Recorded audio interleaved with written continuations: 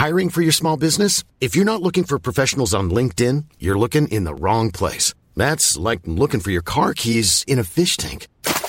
LinkedIn helps you hire professionals you can't find anywhere else, even those who aren't actively searching for a new job but might be open to the perfect role. In a given month, over 70% of LinkedIn users don't even visit other leading job sites. So start looking in the right place. With LinkedIn, you can hire professionals like a professional. Post your free job on linkedin.com/people today.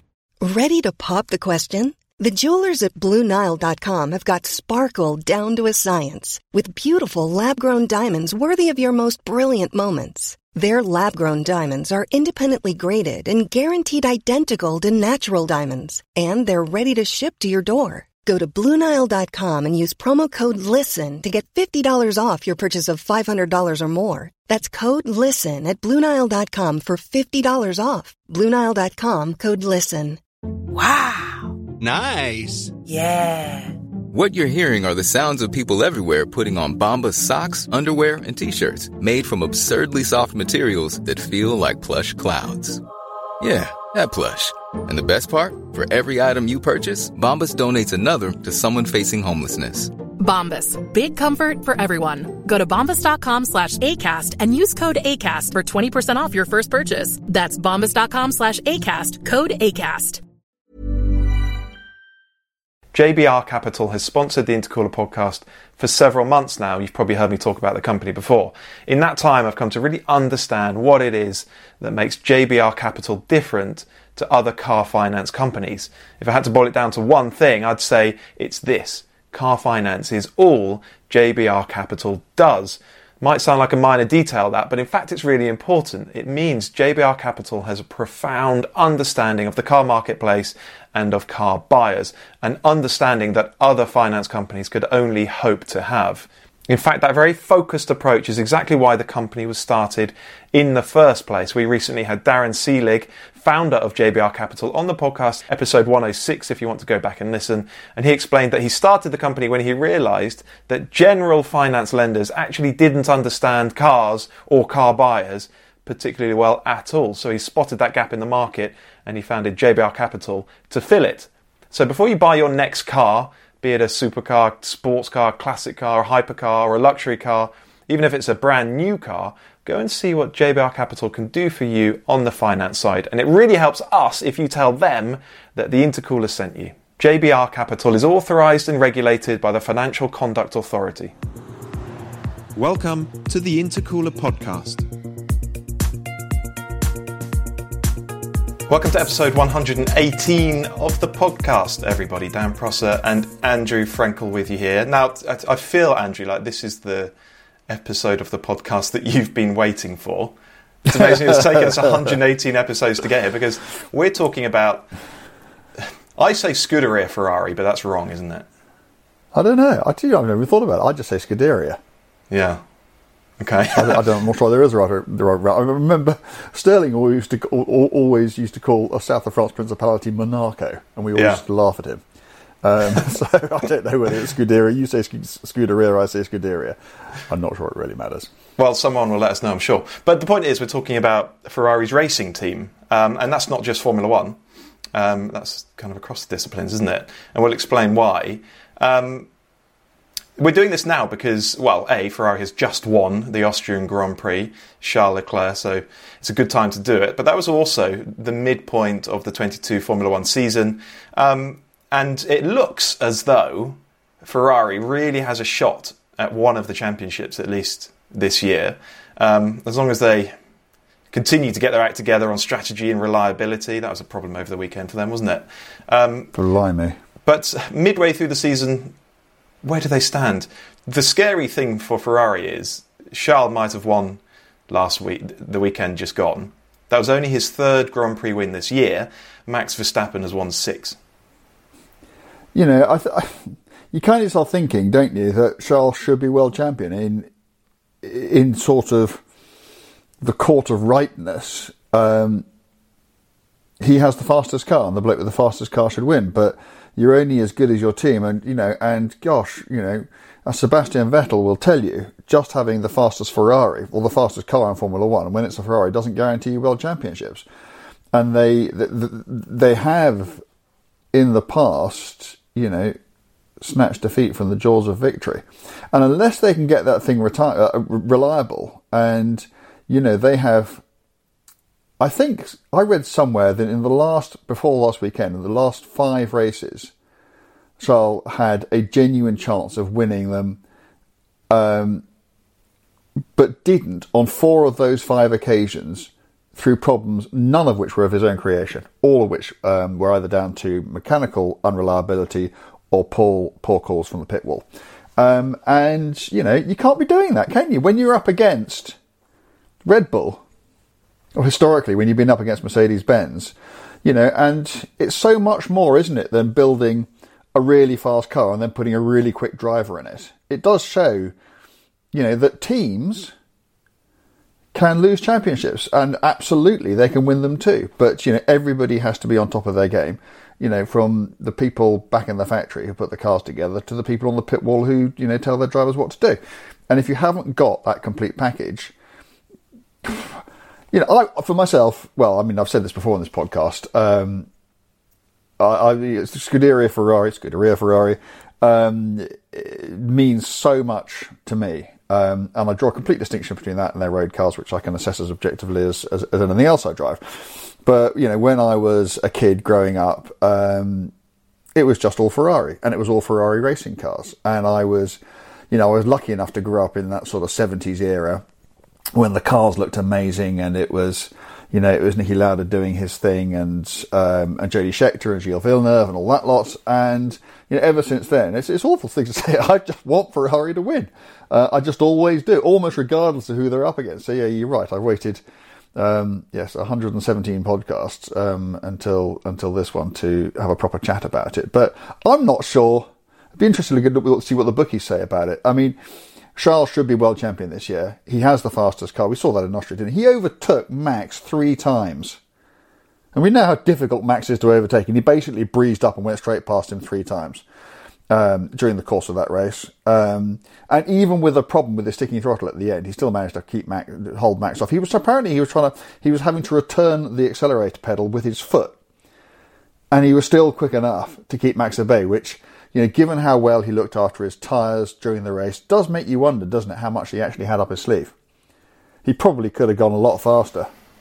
No, that's an interesting thought. Yeah, you're quite right. It was a racy car. There's no question about that. So we will come on to Scuderia Ferrari momentarily and talk about some of the history of the team as well.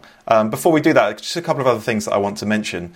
So our website, brand new website, went live over the last few days, the-intercooler.com if you want to go and have a look.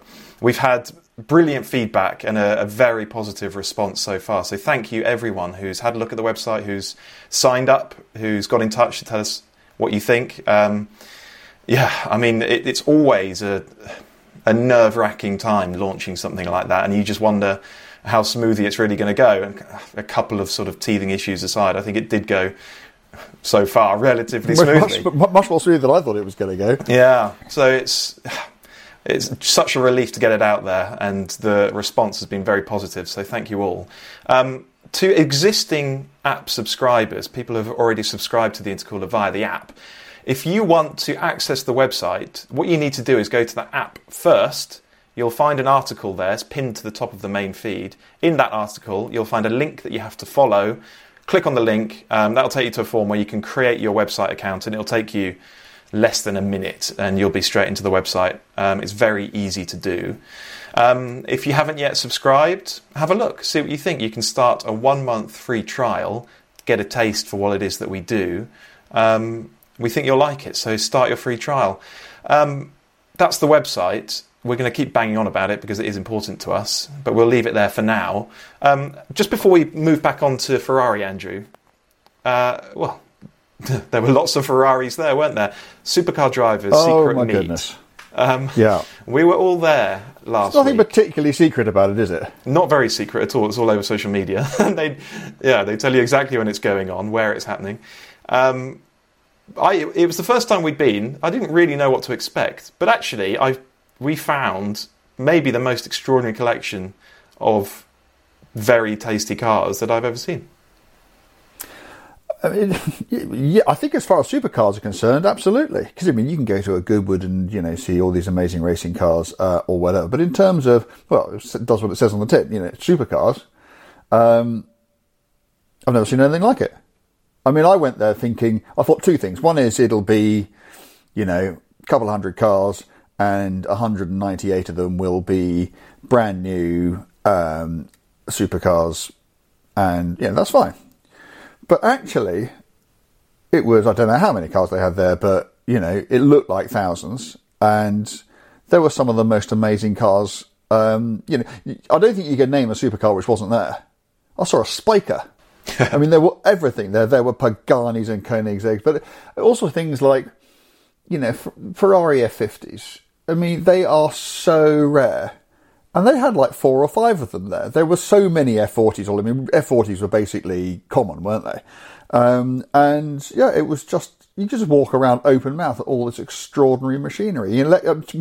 We worked out that 3/5 of the Lexus, I think there are only 5 Lexus LFAs, which are attached in the UK at the moment. 3 of them were at this meeting. So, yeah, it's fairly extraordinary. We had a good time, didn't we? We did, and actually what I wasn't expecting was all the racing cars that were there. A load of F1 cars, some fairly significant ones as well, all being driven very quickly on circuit. I don't know what I was expecting from the track element, but for most of the day, the cars that were on track were being flogged. Yeah, and Group C cars as well. I mean, proper stuff. Mm. It was fantastic. Group C Mercedes and Porsches and Jaguars. I mean, they're all there, weren't they? It was brilliant. I was very lucky to sit next to our mate Karen Chandok in DTO Motorsports 911 GT2 RS. I'd never sat with Karun on a racetrack before, and it was a properly mind-blowing experience. I've sat with lots of quick drivers before over the years. You do in this line of work.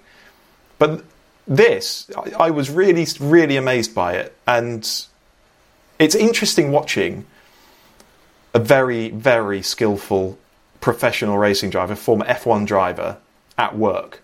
And I was amazed at the energy that was in the car. I was stunned at how late he was braking and how hard, and braking right into the corner. I was staggered at how much speed he was able to carry into a corner. Speeds that I would assume would just make a car like that understeer straight into the gravel. Somehow, he was balancing it so that the rear was sliding as much as the front was, and he was getting around the corner. It was incredible. And what I was sort of most blown away by was how much track he would use. And I realise now, and this is topical after the weekend, isn't it, why track limits is such an issue in F1, because these guys, they treat a track totally different to how I do. I look at it and I see that wide grey bit in the middle and think that's the track. And sometimes I'll nibble a little bit of curb.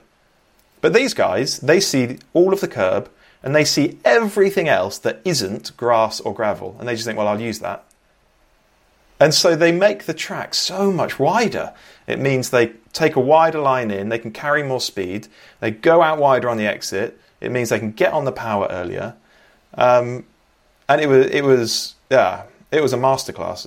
I thoroughly enjoyed watching Karun work. So thank you to him. Thank you to DTO Motorsport as well. And Supercar Driver. It was quite an event. I suspect we'll be at the secret meet again next year if you'll have us. Try and stop me. Yeah, absolutely. All right then. Let's get back to Scuderia Ferrari.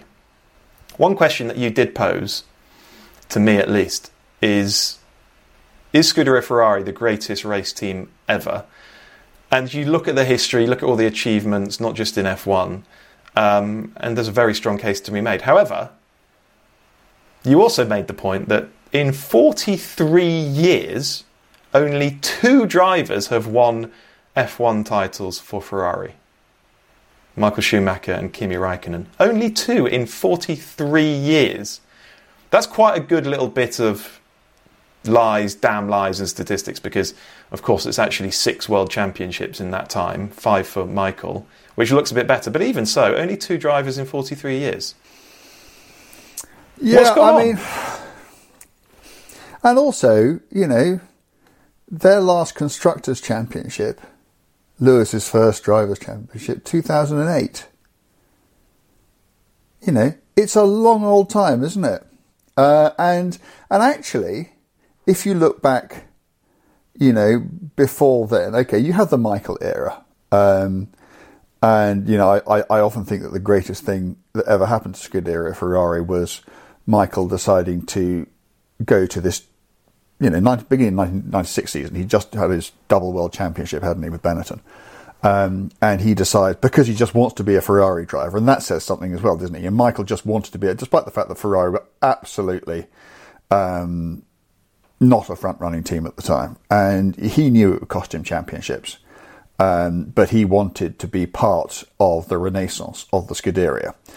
And, you know, he went there in 96 and spent, you know, 4 seasons building that car before they delivered him what would then have been his 3rd Drivers' Championship. But before that, you know, so he was champion with Ferrari in 2000. Before that, it had been 21 years. J.D. Scheckter, 1979. You know, and in the 70s, you know, fine, they got, what did they do? 79, obviously, Scheckter, 75, 77, Lauda. But before that, 1964, John Surtees. So they'd had an 11-year gap from the mid-60s to the mid-70s. So, I mean, I think you're absolutely right. It is one of those things that you can prove whatever you like with statistics. You can show that they have won more races than anybody else. They've won more championships than anybody else. But, you know, you can also say that's because they've been in it for longer than anybody else. You know, if you look at, well, Mercedes were in it briefly in the 1950s, but you can't really count that because they then disappeared for decades. You know, you look at McLaren, which is the next oldest team on the grid. You know, Ferrari were doing it for, you know, 15 seasons. And actually, in those seasons when they were doing it, they were the most successful seasons because they had Ascari, and then they had Fangio, and then they had Hawthorne, and then they had Phil Hill, and then they had Surtees. You know, all those world champions for Ferrari before McLaren had ever done a race. So I do still think, and when I say all this, an awful lot of it is sort of devil's advocacy, because I sometimes wonder to myself, just try to justify to myself why I feel the way I do about Ferrari. And, you know, sometimes you think maybe they are sort of resting on their laurels and that sort of thing. And I really don't know. But, I think that certainly in recent years, given the resources at their disposal, the money, the drivers, the everything else, they should have just won more than they have. In Formula One, they should have won more than they have. You know, 2 drivers in 40-something years, no constructors in the entire 2010 decade. You know, they're up against some formidable teams, but, you know, there should be no team more formidable than Ferrari. And, you know, I just hope that their drought, which is what it is, and it's not their first one, comes to an end. Maybe this year. They do have these barren spells, don't they? And I wonder why that is, because as you said, they have equal resources to anybody else.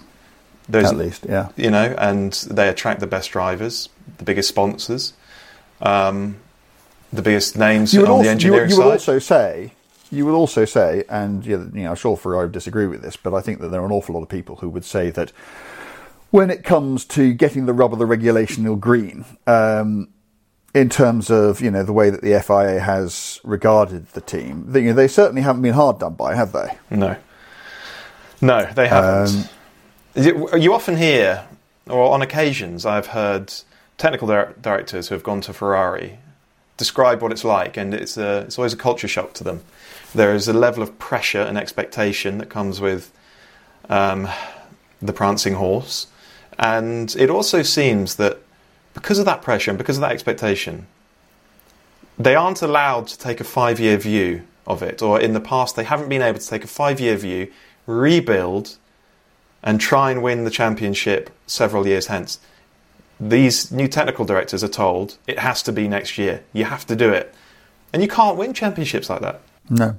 And that's because Ferrari feels the pressure to win. And to an extent, they are the victim of their own success, much more than any other team.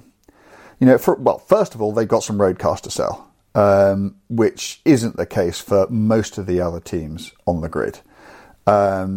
Mercedes do, but, let's never forget that Ferrari was a race team before it was a road car manufacturer. And in Enzo's eyes, the only point of the existence of the road cars was to finance the racing.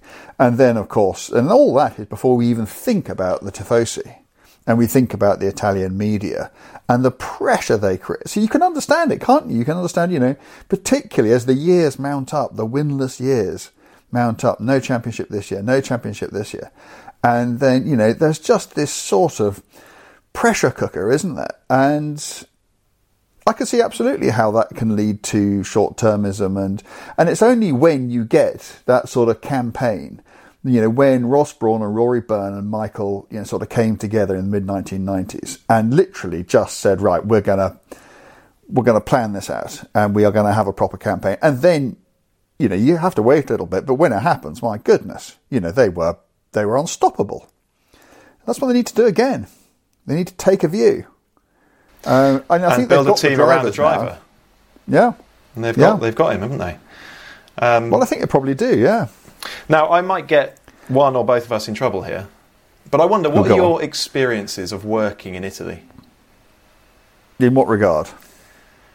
I think I know what you're driving at. Something very straightforward. You're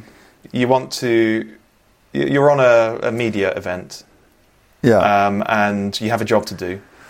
Yeah. And is it straightforward to do the job that you want to do? You always come home with the job done, don't you? Interesting, yeah. So from that point of view, I wouldn't say it's straightforward. I mean, I think that there is an attitude at Ferrari, which I understand, that Ferrari is special, and that anybody who gets to drive one is, to an extent, lucky. And we go. I mean, they are different, aren't they? They are. A Ferrari launch is a much more, in terms of the paperwork you have to sign before you go, in terms of what you can do, and it's better now than it used to be. It certainly is much better now than it used to be. But yeah, you are just much more. I suppose the word is controlled. It's not just sort of, toss you the keys, see you later, guys. It is, they do want to keep in charge of their events, and I guess they are their events, so maybe that's fair enough. But you always go out, don't you, just sort of thinking, well, I hope it's not going to be difficult to do the job. You will do the job, and you will get it done. But sometimes you think, actually, it could have been made a lot easier. I mean, for instance, things like, and you've done this recently. You go out there to drive some preposterously fast car, and they give you 3.5 laps of Fiorano to do it in. And in that time, you haven't got time to dial yourself in, to go through the various modes, to really assess the car. All you can really do, because it's your only opportunity to drive that car, because for modern Ferraris, you can't drive them flat out on the road. You'd be like most modern supercars, they're so fast, there's no way you can drive them to the limit of what they can do on the public road. So you've got, I don't know what lap time is at Fiorano, but probably less than 5 minutes to do your total dynamic assessment of that car on the limit. And, I don't understand why it has to be like that. Nobody else puts those sorts of limitations on you. Why can't you have, I don't know anybody else who'd give you less than 20 minutes in the car. And 20 minutes in the car is enough. 5 isn't, particularly when you're dealing with, cars with the performance. I can't remember what you were at in there. You were in the 812 Competizione, weren't you? And the SF90. Quick stuff. So, I mean, ridiculously rapid cars. So it's that sort of thing. And, this is kind of getting away from the Scuderia story, so I don't want to dwell on it. But you wonder whether those sorts of processes and methods sort of go throughout the business. I'm not sure. Well, that's right. That's the point I was making, is that there is a Ferrari way of doing things. And you do wonder if that's across the organisation. And you do wonder if people arriving there from Britain, France, Germany, Spain, wherever else, finds that a culture shock and finds that some way inhibiting. I don't know. It's possible. I also don't know how receptive. Well, I mean, I suppose I do to an extent, because in our little area, things haven't changed much. I mean, those launches have been those launches, and they've been that way. I mean, they are starting to change. I mean, I think they had their first launch, didn't they? What did they launch? Was it the Rome or something? They had their first ever car launch, not in Italy. They went to Spain. So that is changing.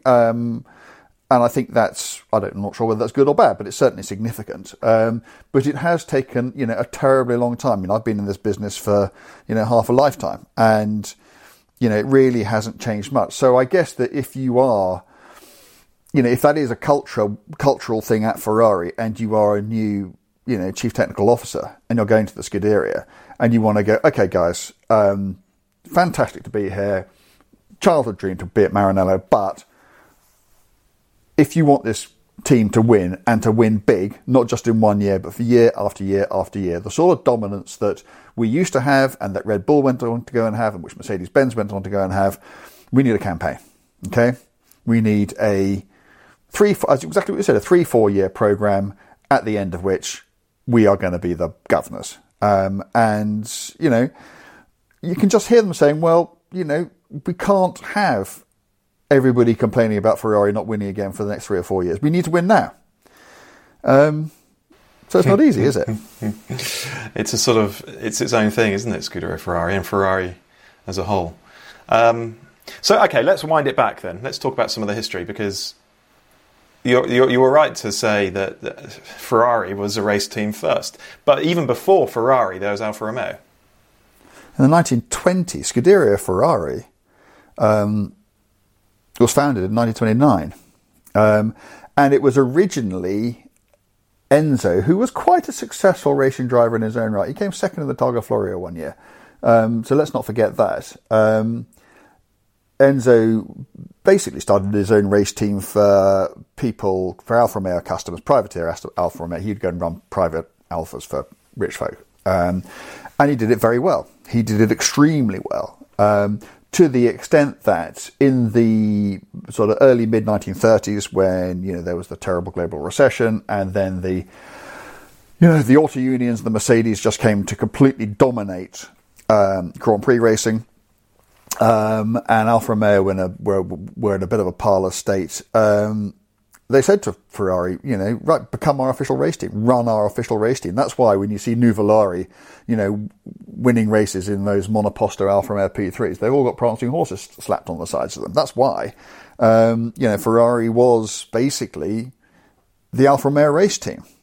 And he was for quite a long time. And then Alfa decided they're going to bring it back in-house. And the way they did that was actually I think they actually bought the team, and bought Ferrari with it. And surprise, surprise, Ferrari decided that he quite enjoyed working for himself and didn't get on terribly well with, being told what to do by Alfa Romeo top brass. So he then left, I think in 1939, and was told part of the severance deal was that he couldn't put his own name on a car for 4 years.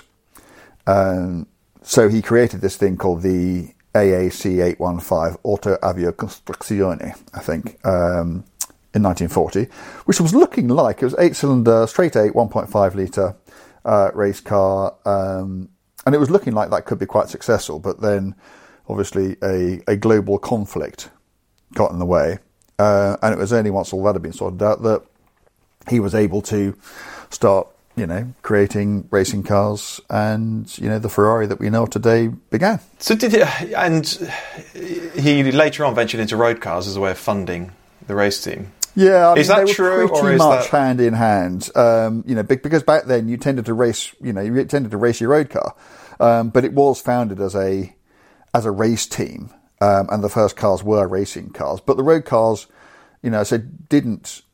weren't far behind, because it's not like today, whereas the idea of, trying to win, Le Mans in a slightly tweaked version of a road car is preposterous. Back then, it's exactly what you went to do. So it was much less of a leap to have both. And obviously it was an extremely effective revenue stream for him as well. Do you buy? Sorry, go on. Do you buy this idea that he regarded the whole road car side as a necessary evil? Absolutely. You do? Yeah, absolutely. I really don't think he ever had any great interest in his road cars. There's a good book. Hang on. If you're watching this on YouTube, if you can't, I'm sorry, but there's a book I'm holding up here called Enzo Ferrari, The Man and the Machine by Brock Yates, the late great Brock Yates. It's one of the best automotive biographies that's ever been written. And it is intentionally controversial and polemical, but yeah, I mean, it gives the lie on all these sorts of things. Brock Yates says that Ferrari thought that his customers were sort of, rich people with more money than sense, there to have their funds relieved of them by him and to finance his racing exploits. And I've never heard that argument rebutted by anybody. So I suspect that there's more than a little in it. Okay, and what about another? I'm sure you've heard this line before. I think it's regarding Le Mans and some of the competition that his cars were up against. And he says that aerodynamics is for people who can't build engines. But that was just. Enzo Ferrari, he loved to be called engineer, but actually, he was so far behind the times on so many things. Name a great racing innovation. It wasn't on a Ferrari. Oh no, hang on. But this was after he died. The sequential paddle shift gearbox. That came first on a Ferrari, but that was, after he was. They never did anything first. They didn't do disc brakes first. They didn't do mid-engine configurations first. He spent the first few years of building Grand Prix cars doing these 1.5 litre supercharged cars because that's what Alfa Romeo did. And it wasn't successful. And it was only when finally a really great guy called Raymond Sommer, who I'm going to write about shortly on the app and on the website, persuaded him that what he needed was a naturally aspirated 4.5 litre car. That Ferrari's racing fortunes turned around in Formula One. So he was never an innovator. He absolutely was wedded to the idea of having these amazing engines and the rest of the car. They weren't quite cobbled together because the engineers who built them were smarter than that, but they were dominated by their engines, and he built the most exquisite, wonderful engines. And in the early years, he was extremely successful with them too. So some would say that he had a point, but no, you're absolutely right. He failed to move with the times. He could not be persuaded that all an engine did was make a car accelerate faster in a straight line. It didn't help it go around a corner, it didn't help it stop. And that if you want a truly successful racing car, it's kind of helpful if it does all three things. And he was absolutely wedded to his engines, particularly his beloved V12s. He was also wedded to certain drivers, wasn't he? He was, yeah. Certainly people who raced for him, there were two in particular at either ends of his lifetime. In the 30s, there was Nuvolari. And then towards the end of his life, there was Gilles Villeneuve, who he called the new Nuvolari. But in between, there were lots of drivers, particularly British drivers, actually. Guys like Peter Collins and Mike Hawthorne, who, he was also very close to. Thought very highly of, but not that ever stopped him sort of pitching driver against driver and using rivalries to. There are lots of people who would say that people died in Ferraris because of the pressure that were put on them by Enzo Ferrari when he pitched driver against driver. I've never bought that idea. I just don't think so. I just don't think that's... And the other thing I would say is, I think one of the most admirable things about Ferrari racing cars is that he built them strong. I think I've said on this podcast before, I don't know a single person who died in a Ferrari racing car through mechanical failure of a Ferrari part. Which, given the era that they raced through, the 50s, 60s, 70s, is absolutely extraordinary. And given that, they were in pretty much every race. So he did care about his driver, because otherwise, he would have built cars to be as flimsy as possible. And, and we know that others took that view. I think, nevertheless, whether he intended to or not, I think drivers absolutely felt the pressure. And he did egg them on. And, an awful lot of people did die in Ferraris, mainly through either the fault of proprietary parts like tyres blowing or also just through driver error. Wow.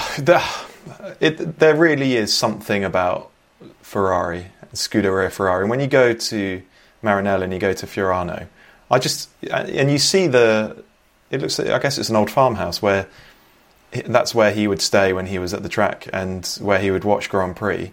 And he would often, when the team was testing, just plonk a chair out by the side of the track and just sit there watching. And I don't know what it is, but all of that stuff, when you're in that place, you really feel it. It just seeps out of every wall. And it is an amazing experience. I love going there. We should talk a little bit about Le Mans, because in the last week or so, were they spy shots that we saw of Ferrari's new Le Mans car, or were hypercar, or were they? I think they were sort of spy, not spy, weren't they? Yeah, and I think there was a teaser, wasn't there? But the car was camouflaged. Yeah, absolutely. That's the big news, isn't it? Ferrari goes back to Le Mans next year, 2023, first time in 50 years. So in 1972, I just do want to talk a little bit about their sports cars, because people always think of Ferrari, they think of Formula One, but actually, I haven't done a statistical analysis of this, but Ferrari have won Le Mans, God knows. Not quite as many as Audi or Porsche, but they're up in double digits. They've also won Sebring, I think, 8 times, Targa Florio 7 times, Mille Miglia 8 times, Daytona 24 Hours they've won. There is no event in sports car racing that Ferrari has not won at some stage or another. And actually, when I think of Ferraris, and I think of the Ferraris that certainly in terms of the way they appear, it's cars like P4s and 512Ss and that sort of thing that really, really get me going. And it's funny to think, isn't it, that they've basically been, other than their GT programs, they've been out of that business for 50 years. And in fact, they last won Le Mans, and it was a private car that did it in 1965. When Ferrari last won Le Mans, I wasn't alive, and I'm really old. So there's unfinished business there. And one of the things I find interesting about this is why they're going back now, because it was always held, wasn't it, that so certainly in recent times, it's simply not, in terms of money or in terms of manpower, possible to have works teams in Formula One and works teams in sports cars. And people often attributed Ferrari's woes, particularly in that period from, the mid-1960s to the mid-1970s, when Ferrari were doing both, and frankly weren't winning anything, because, in Formula One, cars like the Porsche 917 were, duffing them up. And they couldn't keep up with the Ford GT40s. Sorry, in sports cars and in Formula One, they weren't winning either. And people did say, well, that's because you spread too thin. So why are they going down that road again? Why have they got work sports car and F1 teams? Well, to me, and I don't know this, but I think it's for the same reason that Red Bull are doing a hypercar. I think it's so they can hang on to their staff. They are talking about, there's a massive cost cap in Formula One now. Le Mans cars are, I was looking at the regs, an LMH car is intended to be 60% cheaper than a current LMP1 prototype. So it's much cheaper to do it, and much more important than that is they've got all this manpower that unless they employ them somewhere else, they're going to lose. And it's not just that they haven't got that manpower, what it means is that others will. So in a way, you could argue that Ferrari is going sports car racing to keep itself more competitive in Formula One, because the last thing you think it wants are its best talents going off and working for rival teams. So, I don't know any of this. It's all supposition on my part, but my strong hunch is that the reason that Ferrari is doing this, it's not because they've suddenly become all misty-eyed about sports car racing and 50 years and everything else. It's got nothing to do with it. It's because they spotted an opportunity, and good on them. Yeah, why not? I can't wait. Fantastic. I just can't wait. Yeah, this cost cap in F1, I'm all for it because it was getting absurd, the amount that the teams are spending. It should bunch the field up a bit, and it looks like the big F1 teams are branching out and doing other fun things, which is great for car fans, great for racing fans. So yeah, I'm all for it. And who knows, in time it might even attract some other people into Formula One who at the moment simply couldn't think about doing it. Yeah. And that would be fantastic too. Brilliant. Right, while we're talking about Ferrari sports cars, and you've mentioned 512s, let's just use this opportunity to explain why the Intercooler's tagline is "Where the Writer Meets the Road." It's a good story. It's called Where the Writer Meets the Road because it is the title of the autobiography of one of my heroes. It's a bloke called Sam Posey. Sam is, because thank goodness he's still with us, Sam was a fantastic driver, an American, very successful in all different categories of sports car racing and IndyCar and all sorts of races in the US. But he was also very successful in sports cars, and if it hadn't been for the Porsche 917 getting in the way, he would have been much more successful than he was. I mean, for instance, in 1970, 1971. He was first car home behind the 917s, in both times driving a 512S. And this book, Where the Writer Meets the Road, the thing about Sam is that if he does anything better than drive a car, it's write about driving cars. And he's a phenomenal writer. And he's not been brilliantly well for quite a long time now. And he's gone public with this, that he's had Parkinson's, so he won't mind me talking about it. But when we were thinking of a tagline for the Intercooler business, and I just thought to myself, it's never going to be a better expression of what we are about than that phrase. And I didn't just think that I could nick it. So I hadn't been in touch with Sam for many years, not since I was the editor of Motorsport, when he very kindly wrote some amazing stories for us. But I got back in touch with him, and he, of course, was just chuffed and delighted and touched and happy and proud that we thought it was something that we'd want to use. So, that's it. It's all down to Sam. Sam Posey. Great, great man. Yeah, brilliant. Check out that book, Where the Writer Meets the Road, if you can find one. Good. Is there anything else you want to say about Scuderia Ferrari? No, other than I really, really hope that they start winning again. They've some of the cars. If you think about the cars, so much of this is visual actually, but you think about a 1950s Testarossa or a 1960s 250 GTO or a P4 or 512S, and those are just the sports cars. These are cars that how many people have had a lifelong love of cars fired up by images of those cars, the red cars with the V12 engines.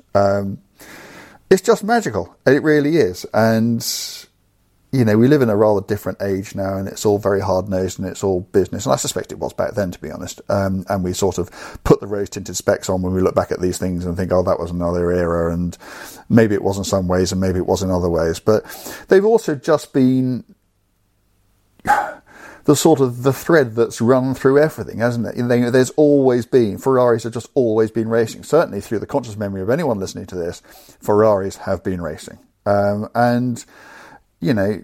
No individual team is bigger than the sport in which it races, but there's also no question at all that were Ferrari to stop racing, that would cause an amount of damage, and they would be more missed than any other team in the history of the sport. And that is the legacy, I suppose. And I suppose that all speaks to why I always have, since my earliest memories, put Ferrari as a race team in a kind of different category to everything else, regardless of how successful they are. Well, there we go. Scuderia Ferrari. We look forward to watching the second half of the F1 season this year, seeing if Ferrari and Charles Leclerc... So now let me ask you, are they going to do it? Are Ferrari going to trip over their shoelaces again and let Max through? I think... I'm not answering your question for you. I think that if Ferrari can get it together and keep it together for the rest of the season, I think Max can be caught, and I think he can be overtaken. I think Charles can be world champion. So my question to you is, will they do it? Will they do it? I think not. I think Max and Red Bull are a bit too strong, too slick. I know the Ferrari is quicker over the weekend, but I think they still have an edge.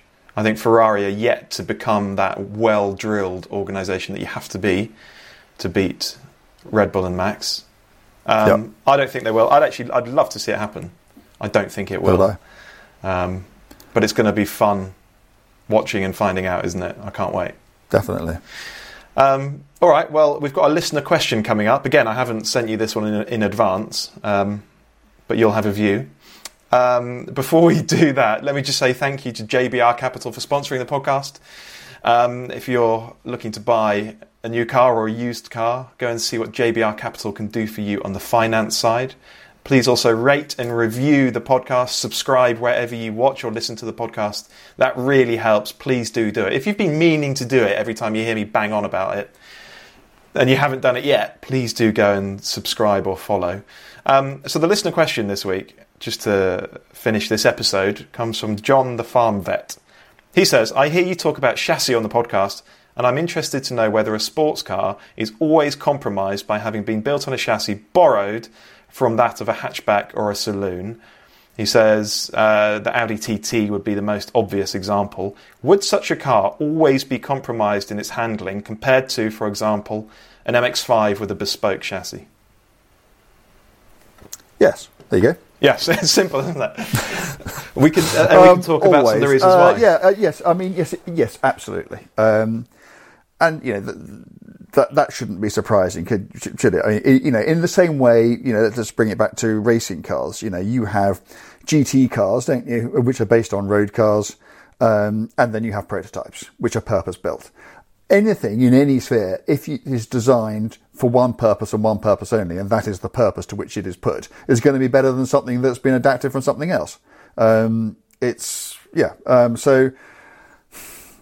someone may well come on and think of an exception, but I can't think of one myself. No, I think that if you're going to do a purpose-built sports car, it's just going to be, unless you make a complete pig's ear of it, it's going to be a better car than something that's been converted from something else. Yeah, and taking the example of a TT, you know, no high-performance TT has ever been more rewarding to drive than a comparable Cayman or Boxster. And it's worth thinking about some of the reasons why. So, you know, when you've got a car that is ultimately, or a platform that ultimately underpins a VW Golf, you've got a transverse engine, so it goes, I suppose, sideways in the engine bay rather than lengthways, which most sports cars will do. That means it's not going to be rear-wheel drive. You might have a four-wheel drive system, but typically that'll be front-biased. You are unlikely, well, certainly if it's based on a Golf, you're going to have McPherson struts up front. You're not going to have double wishbones all round like lots of bespoke sports cars do, not all. You're going to have a higher centre of gravity. The weight distribution is not going to be optimal. It's everything, isn't it? Not one thing will be optimised for a performance car in the way that it can be if you start from scratch and build a bespoke sports car. So, yeah, I mean, it's almost the case, the fact that you could say a TT isn't a sports car at all.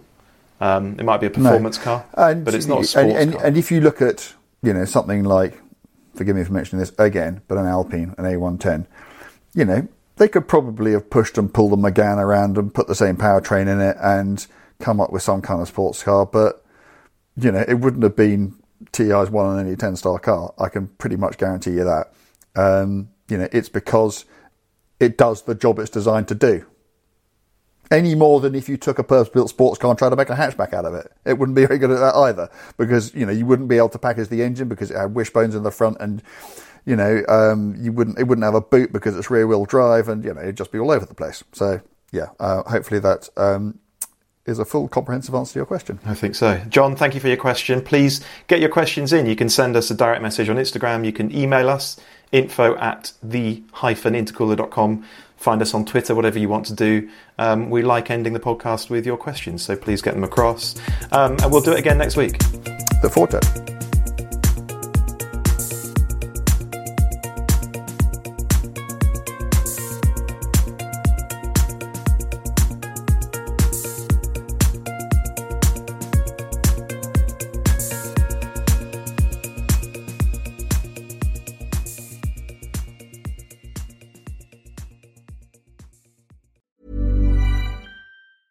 Mom deserves the best, and there's no better place to shop for Mother's Day than Whole Foods Market. They're your destination for unbeatable savings, from premium gifts to show-stopping flowers and irresistible desserts. Start by saving 33% with Prime on all body care and candles. Then get a 15-stem bunch of tulips for just $9.99 each with Prime. Round out Mom's menu with festive rosé, irresistible berry chantilly cake, and more special treats. Come celebrate Mother's Day at Whole Foods Market. Mom deserves the best, and there's no better place to shop for Mother's Day than Whole Foods Market. They're your destination for unbeatable savings, from premium gifts to show-stopping flowers and irresistible desserts. Start by saving 33% with Prime on all body care and candles. Then get a 15-stem bunch of tulips for just $9.99 each with Prime. Round out Mom's menu with festive rosé, irresistible berry chantilly cake, and more special treats. Come celebrate Mother's Day at Whole Foods Market.